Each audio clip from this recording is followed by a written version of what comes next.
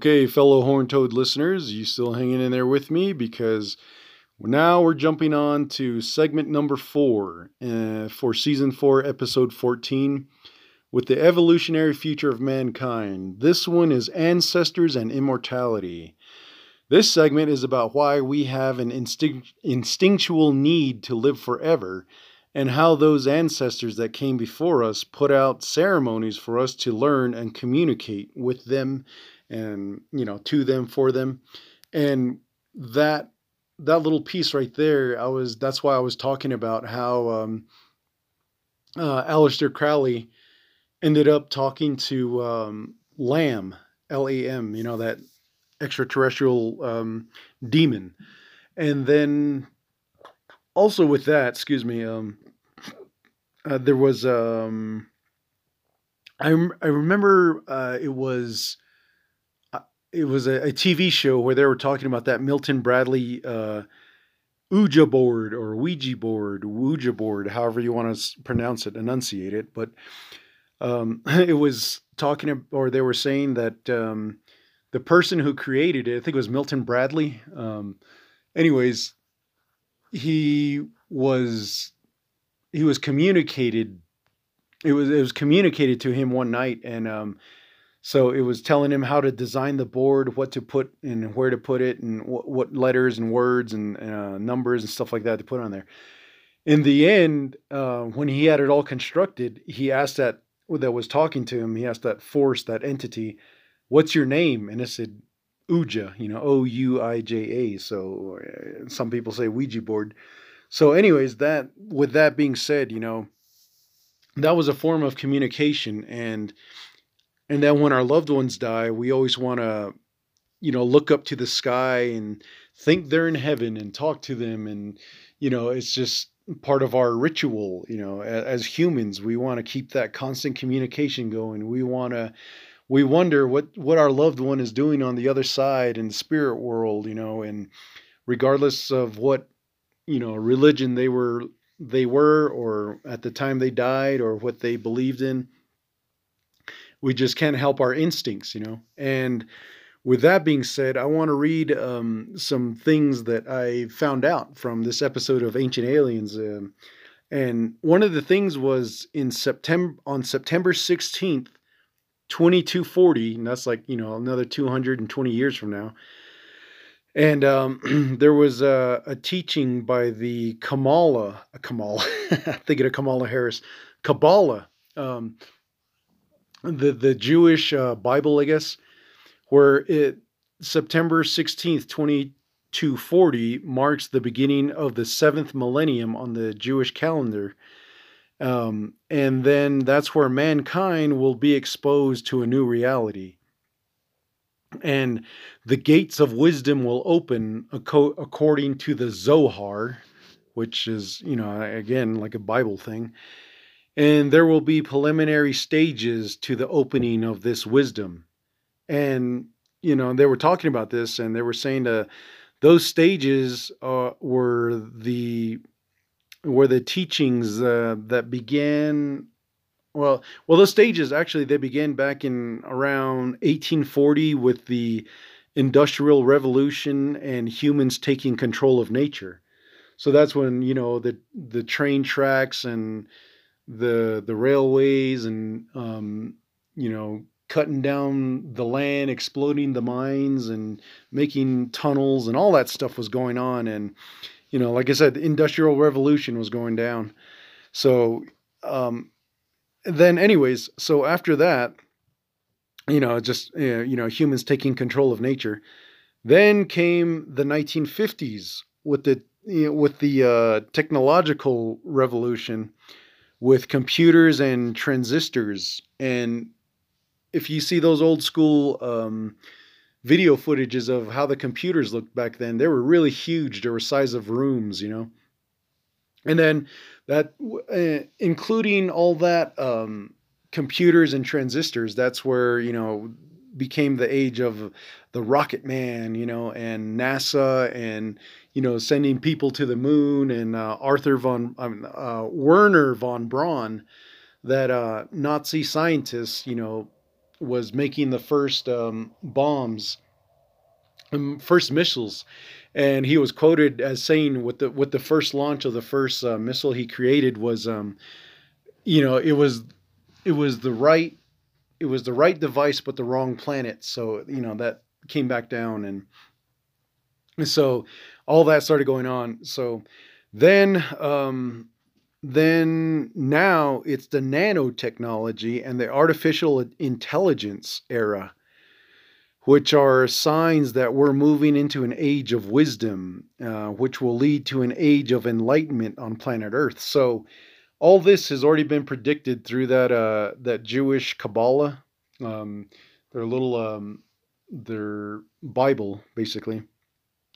And when you think of nanotechnology, you think of all the stuff that we got going on now, the cell phones and the Wi-Fi, the Bluetooth, and just pretty much everything we have in our modern household nowadays. And I mean, it's no surprise. I mean, you're probably aware of it. And then, if you want to look into more of the technological side of the way we are as human beings, obviously there's YouTube, and then you can look in through that. But anyways, there's the three main religions. Sorry, kind of sound like a broken record.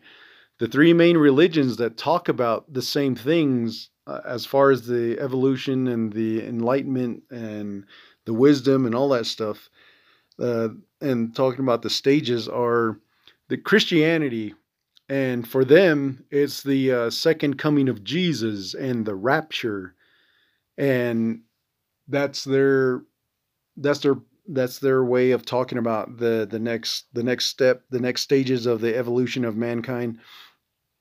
And then for Islam, it's the 12th Emma. And I didn't really have time to research what an Emma was, but it's, pretty much in the realm of the next world, I guess I would say. And then then next, the last one is Judaism. And to them, it's the Messiah, which will lead to a new life on this planet. So all those three religions, Christianity, Islamic, and Jewish religions, all have those same predictions: second coming of Jesus, 12th rapture, and the Messiah, which I thought was the Judaism and Christianity. I think they pretty much got it the same, but they just word it differently. But anyways, the Messiah will come from inner earth, is what the prediction is, and not from the skies, like how everybody thinks. So there will be contact with those from inner earth. And maybe that's where all these, the next evolutionary step for Navajos is going to be in that realm, where I did talk about this in season one, where I was talking about this South Park episode where uh, what they thought were aliens coming into, South Park, was actually human beings that were far advanced in the future, and they were coming back because there was no jobs in the future. And the aliens, they were all five major races mixed into one race. So they gave them a big alien head, big alien eyes, and they had like a garbled language, which was all the language on planet Earth that humans speak, all combined into one. So if that's where Navajos are naturally evolving to, then we've already got a head start with all our half breed, babies and children. Punky Wunky, move! You're distracting me, cat. And oh man, all her furs in my fucking cat. Anyways, what the hell was I saying? So, Navajo's already got a head start with all these other races that we're breeding with. And then, it's also tricky because if you're saying, well, how are we going to keep the Navajo bloodline going unless we commit incest to keep the bloodline, like, the royal family, keep us from, you know, letting letting the culture and the language die down and die out. But so far, I've met like a few Ginny kids, and some of them become adults, where they can speak Navajo, and they do know how to run ceremonies. And the same with not the Tzozi people, they know how to speak Navajo and they know how to run ceremonies. So that's where we're naturally going. And then now with the Navajo Nation presidential election, you got Boo Nygren, who's half Navajo and half Vietnamese, and he's going up against Jonathan Nez, who's like full-blooded Navajo. So it's just a natural evolution.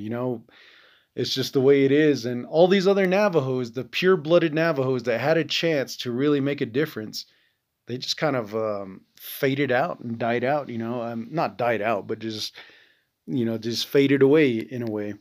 So naturally, that's where we got that going on.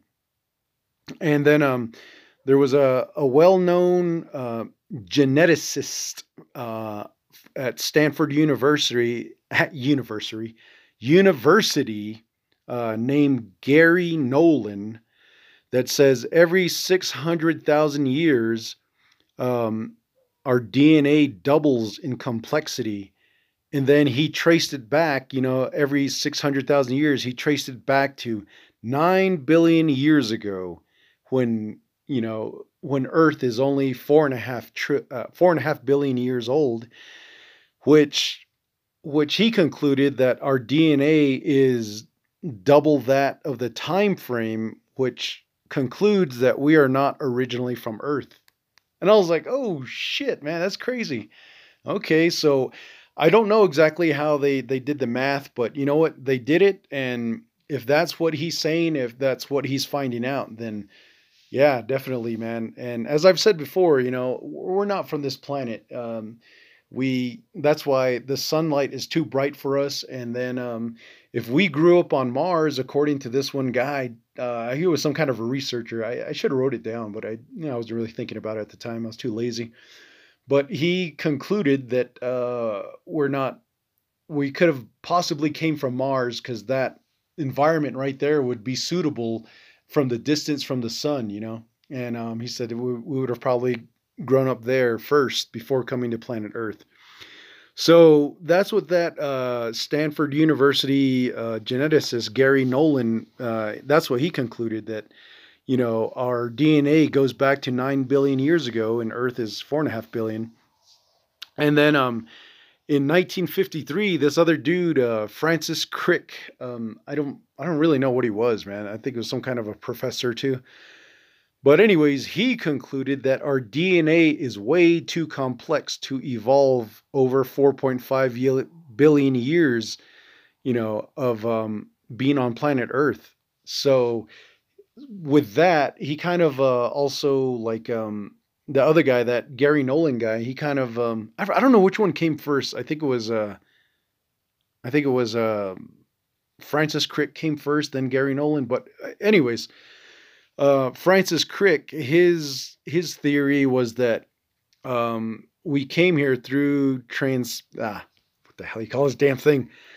Directed. Come on, Punky Wonky, you're distracting me. Panspermia, directed panspermia. That's where something like an organism is on a meteorite and it crashes into Earth, and then from there, even though through all that heat and stuff, it's still small enough to survive, and it becomes, eventually evolves over time and becomes like a goop of, whatever, or, it just starts turning into its own organism and, it evolves over time. So that's directed panspermia. So anyways, that's why, I want to talk about all this and make sure that we are, kind of thinking of having a retrospective look back at the coronavirus and the pandemic. And it's like, why should we people really freak out about the next thing when all this time we've been evolving, and there are intellectual beings, advanced beings with bigger brains than us, and they're the ones kind of making sure that we keep evolving. Now, how we evolve, that's really up to us, I would say, because we, like I said, we'll probably merge into one race, 1,000 years and 1,000,000 years, who the hell knows? But anyway, so let's go ahead and end that because I don't want to talk any more than 15 more minutes, but 15 minutes. But let's go ahead and jump on to our that was our fifth subject of the night, I believe. And now we'll go ahead and jump on to evolutionary future. Oh, this isn't the fifth one. Yeah. And we'll go from there and let's see what we got.